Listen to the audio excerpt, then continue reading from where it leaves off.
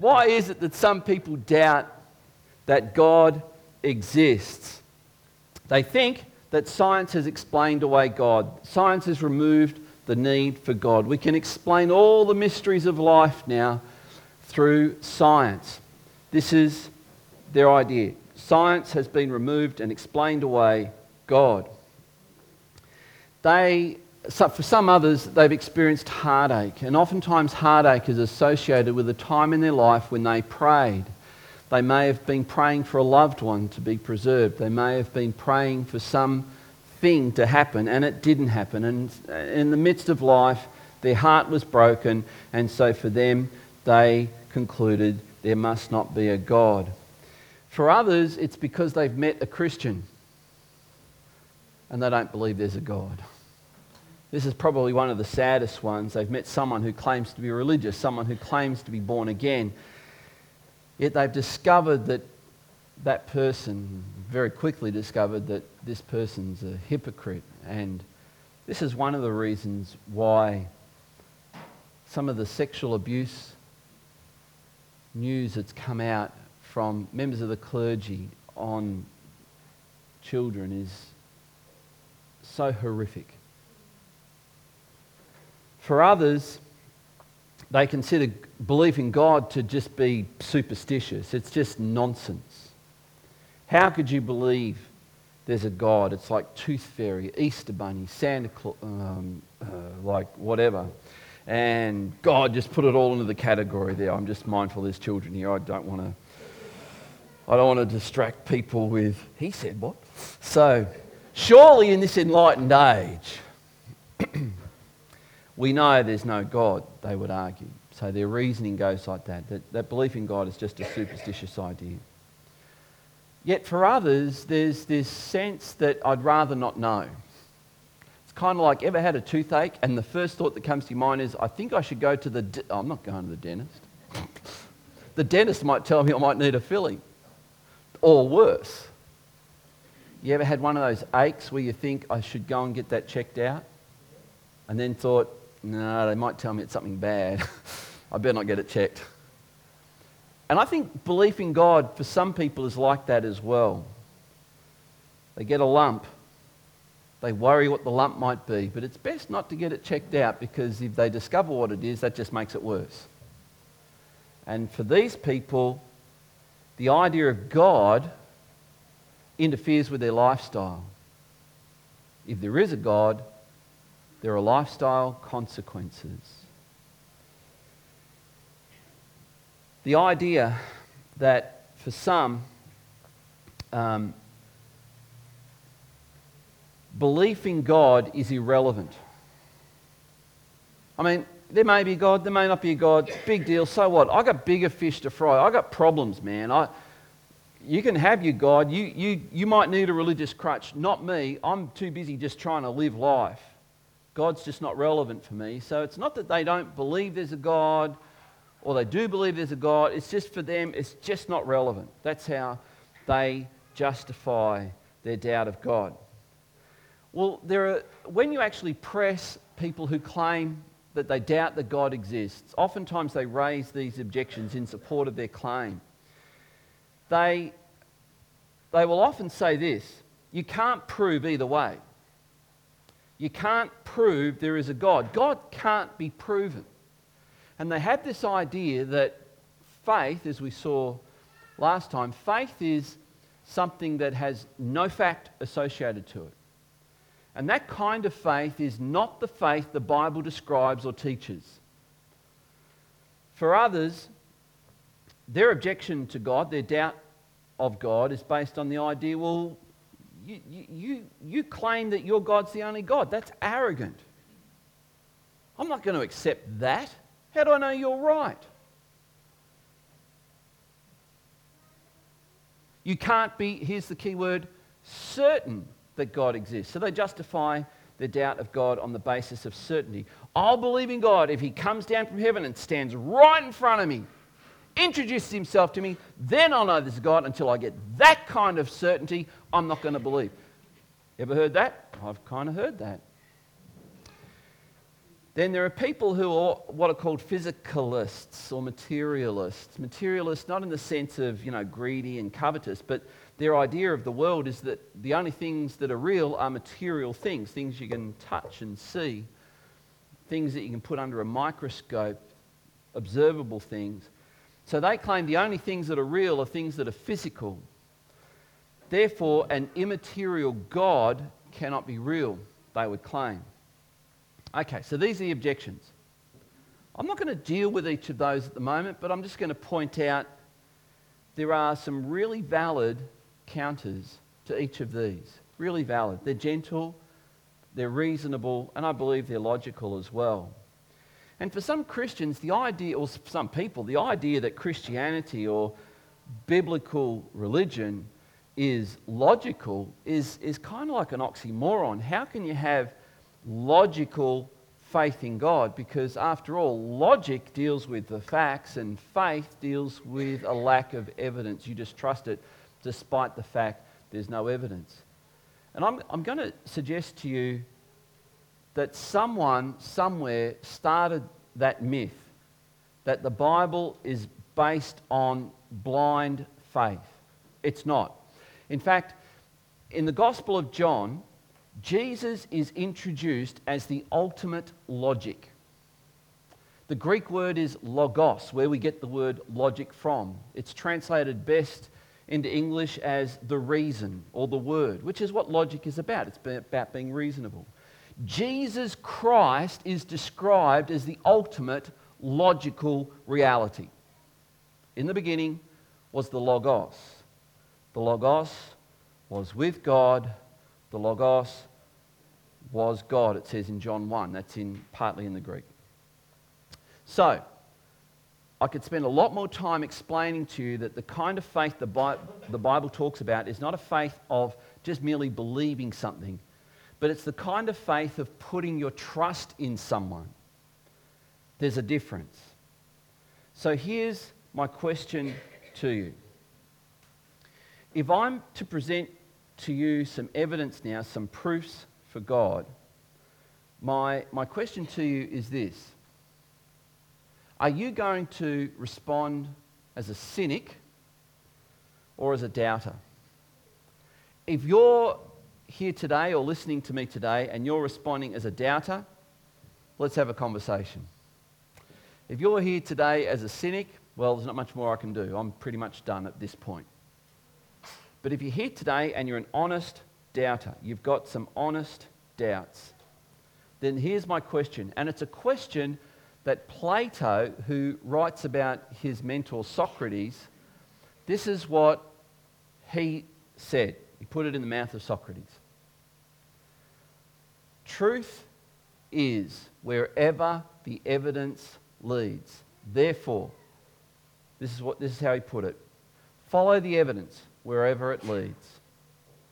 So are you prepared to look at the evidence for God? Are you prepared to look at what evidence there is, what proof there is for God? To do that, I need to introduce these two terms to you, proof and certainty. Because when we talk about proof for anything, some people, like for example, the person who says, prove God to me, having come down from heaven and stand in front of me right now. I want to see the invisible God. Does anyone see a logical problem with that demand, that kind of proof claim, that demand for proof? In other words, proof, if you want to see an invisible God, then there's probably something about the word invisible you don't quite understand.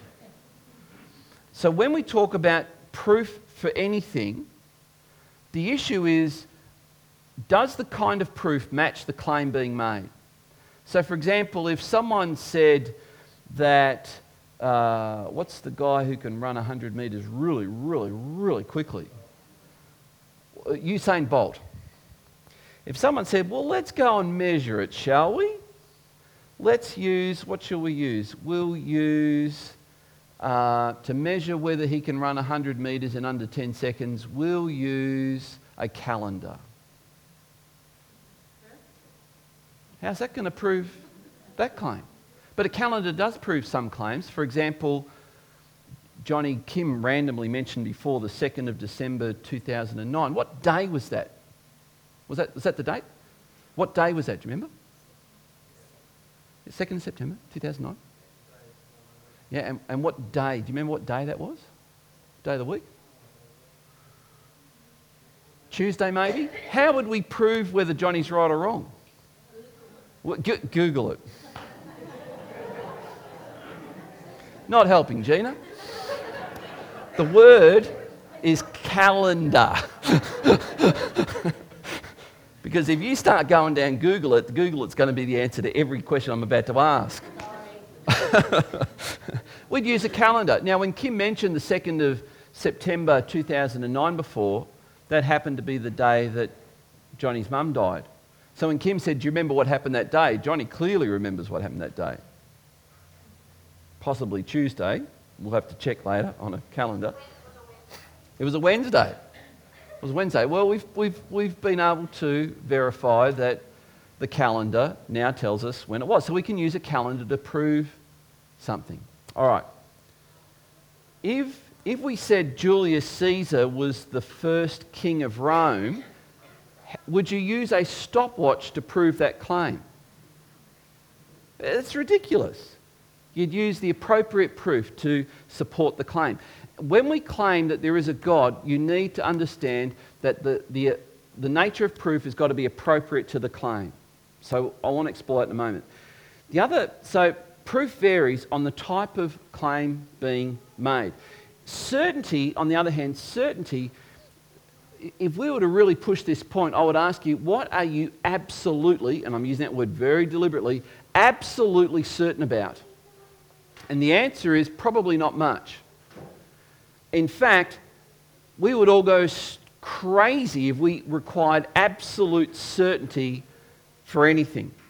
What we do as just normal human beings, we operate on a principle that it's beyond all reasonable doubt. In fact, when a man or a woman or someone who's charged with murder is convicted of that crime in a court of law, they don't require absolute certainty. They just require proof beyond a reasonable doubt.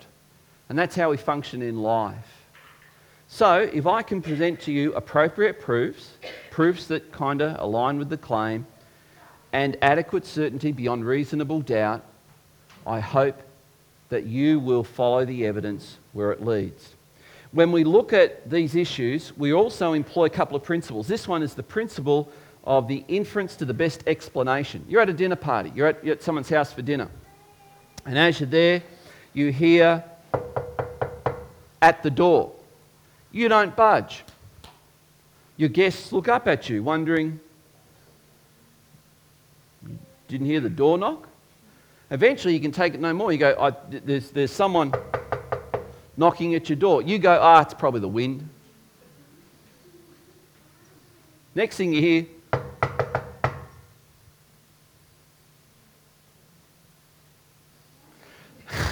and you think, and they say, that's not the wind doing that. No, it's probably the wind. Can I just point out, at this point, the wind is not the best explanation for what is causing that knock. Next thing you hear, it's not the wind. It may be a debt collector, but it's not the wind. The inference to the best explanation is what best explains that knock at the door. Someone, of course, could say, that knock just caused itself. It's not real. It just spontaneously came into existence and created its own sound. Now, why would we think that's ridiculous? Because we know intuitively that something cannot come from nothing. So we would laugh at that. We would just laugh at that. We would think that's crazy. So when we're looking at certainty and proof, we're looking for the inference to the best explanation. What best explains all the evidence that we have? Secondly, we're looking at cumulative and consistent evidence. There's a cold case detective who's written a book called Cold Case Christianity, which I would recommend. It's J. Warner Wallace has written it. You can get it at Koorong. He's a cold case detective, which means he takes up murder cases that are 20, 30 years old. And on the basis of the historical evidence, he then reinvestigates the case, and he has something like a 70-80% success rate in actually finding the murderer and getting them convicted some 20 or so years later. And when he goes to court, he often has no confession, no witnesses, no murder weapon, and yet on the basis of all of the other evidence he has, not just one of them, but all of it, he says he's able to convict the actual murderer. Because all of the little bits of evidence accumulate to paint a picture. And sometimes when you're looking for proof for anything, that's how it's going to work. What are the proofs for the existence of God? Proofs for the existence of God. Well, here's the first one. The universe had a beginning. I've just said to you before, when you hear a knock at the door, you don't think that knock created itself. That sounds like someone's knocking at the door. And here's the big deal. Scientists tell us that the universe had a beginning some 13.77 billion years ago. It's called the Big Bang. Now, you might think, well, I've heard people say that the Big Bang does away with God. On the contrary. In fact, it was there was an atheist physicist who heard, his name was Fred Hoyle, and he, a British guy, Sir Frederick Hoyle, he heard Edwin Hubble, you may have heard of the Hubble Space Telescope. Edwin Hubble discovered that there's this thing out, as he was looking at, he was an astronomer, he noticed that everything just seems to be moving out, and it just kind of seems to be expanding. And he discovered that the universe is expanding, but it's all expanding from what appears to be a central point. And as Edwin Hubble sort of calculated it with physics back, he said it looks like everything, all matter, space, time and energy began at a single point. It began. Now this was radical. This is back in the 1930s, 20s and 30s, into the 1940s. Now this is when some of the brightest minds on the planet, like Einstein, said, when he was asked how did the universe come into existence, Einstein's response was, the universe is like lungs. It's just always been. It just expands, contracts, expands, contracts. It's just always been. And then Edwin Hubble comes along and says, there's no contraction. There's nothing. And you might think, how could he know? Because you can actually tell what happened in the deep, deep, distant past, because light takes a lot of time to travel to an observer on Earth. You can actually see what's going on a long time away, and there's no contraction anywhere in the universe. It's all expanding.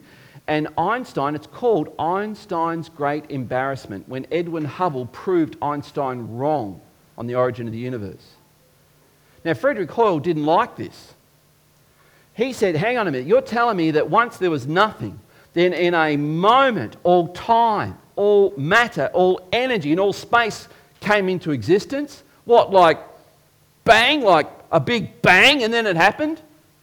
And he coined the expression Big Bang to mock Edwin Hubble, who was a Christian.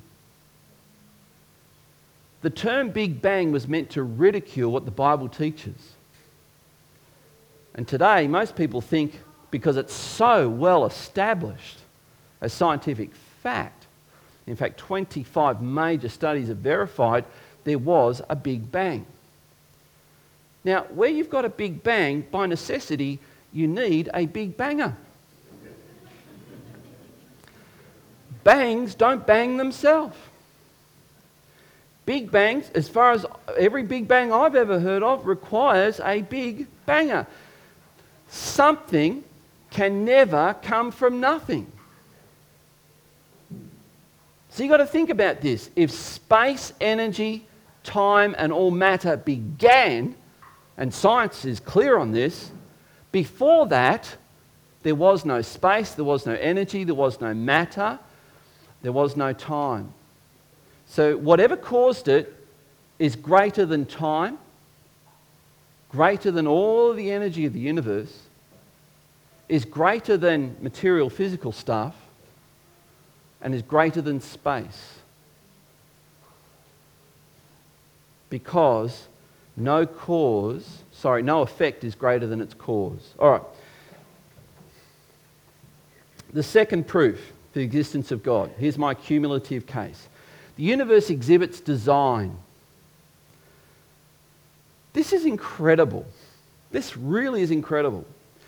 That, for example, we can look at the entire universe. The entire universe, and I don't want to sound like a flat earther, but I am a flat universer.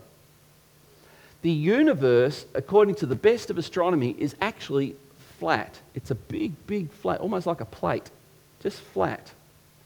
And inside there you've got galaxies. We live in one. Anyone know the name of ours? The Milky Way. We live in the Milky Way galaxy. And in the Milky Way galaxy you've got solar systems. We live in a solar system, which means we have one sun, one solar system. Around our sun, there's a number of planets. My very elderly mother, that's how you remember the planets. Mercury, was it Mercury? Very early, Venus, Earth, Mars, right? And on it goes. And we are on planet Earth placed in there's a band, here's the sun, and if you could draw a band around the sun, if you're in that band, you're the perfect distance away for the warmth of the sun not to cook your planet, and when your planet rotates, that it's not too cool that you freeze to death. There's only a very, very small slither where that's possible. And the gravitational pull's not too great to suck you into the sun and do some horrible damage. And astronomers call that band around the sun the Goldilocks zone. And Earth is right in the middle of it. Uncanny.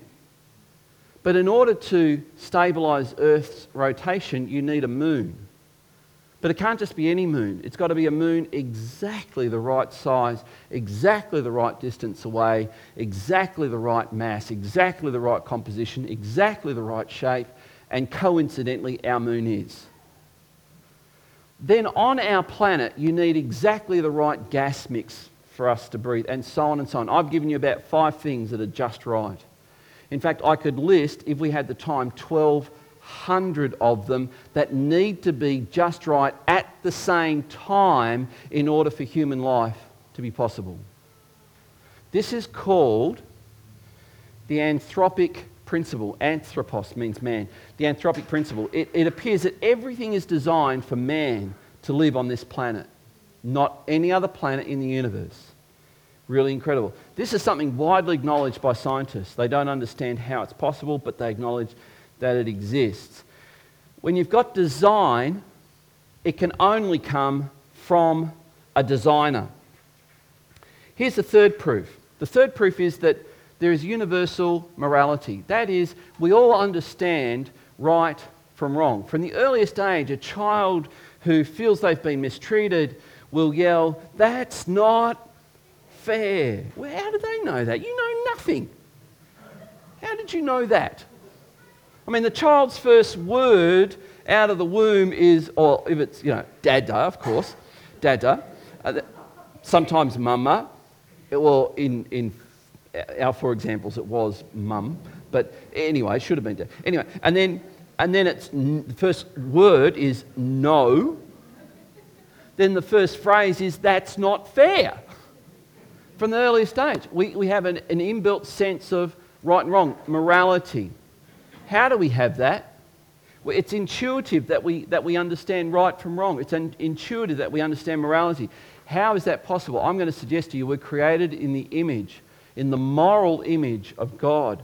And God is the ultimate source of right from wrong.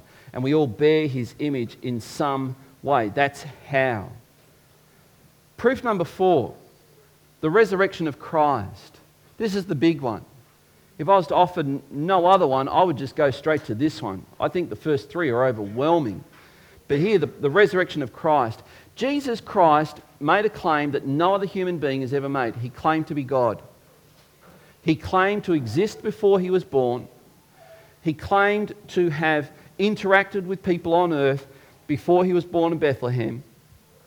He then said this, "Kill me, and in 3 days I will rise again from the dead, and this will be my ultimate verification of everything I've said."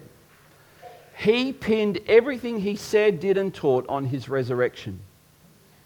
The resurrection is the ultimate test of the claims made by Christ. But you know what? If Jesus Christ rose again from the dead, it changes everything. Everything. 1 Corinthians 15 in the Bible, Paul says this: if Jesus Christ did not rise from the dead, we are wasting our time. Because it just doesn't matter. There's no proof for Christianity. If Jesus Christ, if you can find the body of Jesus Christ, the bones of Jesus Christ, Christianity collapses immediately. It's that simple.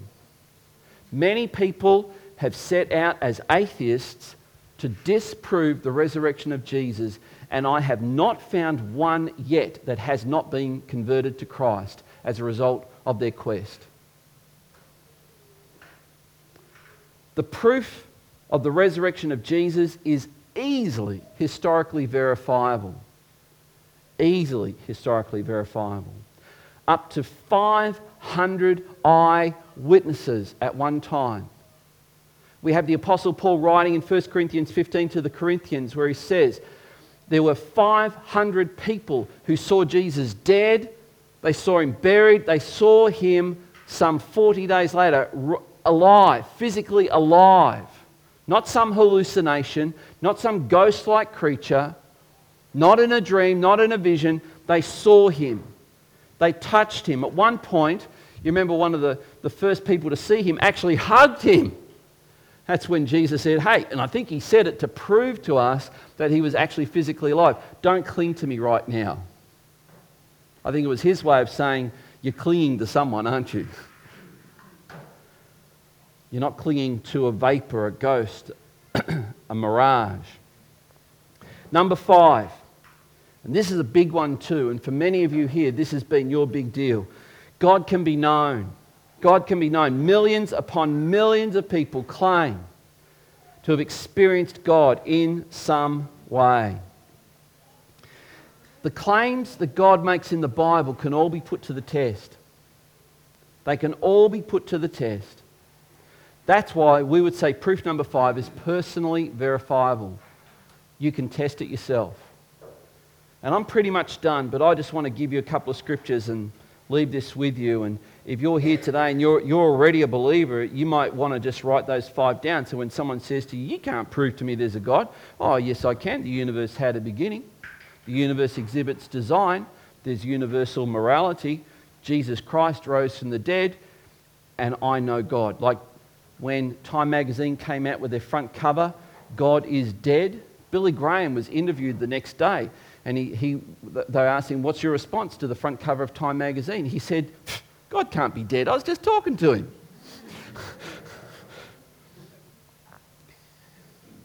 Romans chapter 1, I've got 2 verses here, then I've got one more verse, then I'm done. For what can be known about God is plain to them. This is what the Bible says. Because God has shown it to them. For his invisible attributes, namely his eternal power and divine nature, have been clearly perceived ever since the creation of the world in the things that have been made. So they, all mankind, are without excuse. And here's my closing verse, and it's a precious verse. It's a big one. For me, it's one of the most beautiful verses in the Bible, because it meets me where I'm at, and I hope it meets you where you're at. And this is my hope for you, that you'll get this. Oh, taste and see, Psalm 34 verse 8, that the Lord is good. Blessed is the man or woman who takes refuge in him. Oh, taste and see that the Lord is good. You see, the Bible actually says you may not believe there's a God, you may doubt there's a God, but why don't you have a taste? Why don't you have a taste? And how do you do that? It might simply be you right where you're at now saying, oh God, or whoever you are, I don't know if you exist, but I really want to know you if you do. Please reveal yourself to me. Show me who you are. Help me to come to know you. I want to know you. And if that's your prayer, I guarantee you God will answer it. Because Jesus taught something similar. Seek and you'll find. Knock, the door will be opened. That's what Jesus said. So here's where I want to finish. God invites doubters to come to him. We finished up looking at Jesus with doubting Thomas and how doubting Thomas went to be faithful Thomas, who ended up being one of the greatest missionaries, one of the greatest preachers, one of the greatest apostles that lived, because Jesus met him, didn't rebuke him for his doubt, but gave him the evidence to counter his doubt, because the antidote to doubt is not faith. The antidote to doubt is the truth. Let me pray for you, then we're going to close with a song, and we're done. And we're back tonight at 5:30 as well. Father, I pray for each of us that are here today, that, Lord, we might taste and see that you are good, and that, Father, in tasting and seeing that you are good, our lives will be transformed to be all who you want us to be. Father, have your way in my life. Help me to present people with just a glimpse. I'm sure if they get a glimpse of you, Jesus, if they get a glimpse of you, they won't have a choice but to fall in love with you. Father, I pray that every person here today would just have a glimpse, a glimmer of who you are. Even a glimmer is enough for them to turn their lives over, totally trust you and love you. Now, if you're here today and perhaps you've never given your life to Christ, you've never said, God, I need your forgiveness. I need you to come into my life. I need you to be my Saviour. Then I just encourage you right now, where you're at, you can transact your confession to God in prayer. Oh God, please forgive me. You can appeal to him to come into your life. Oh God, come and save my soul and help me to live for you. You pray a prayer like that, I guarantee you he will answer it and meet you where you're at. Now, Father, keep and guard each person here. Bring us back safely. For those of us that will be here tonight, bring us back tonight. And Lord, through this week, have your hand on your people, I pray. In Jesus' name, amen.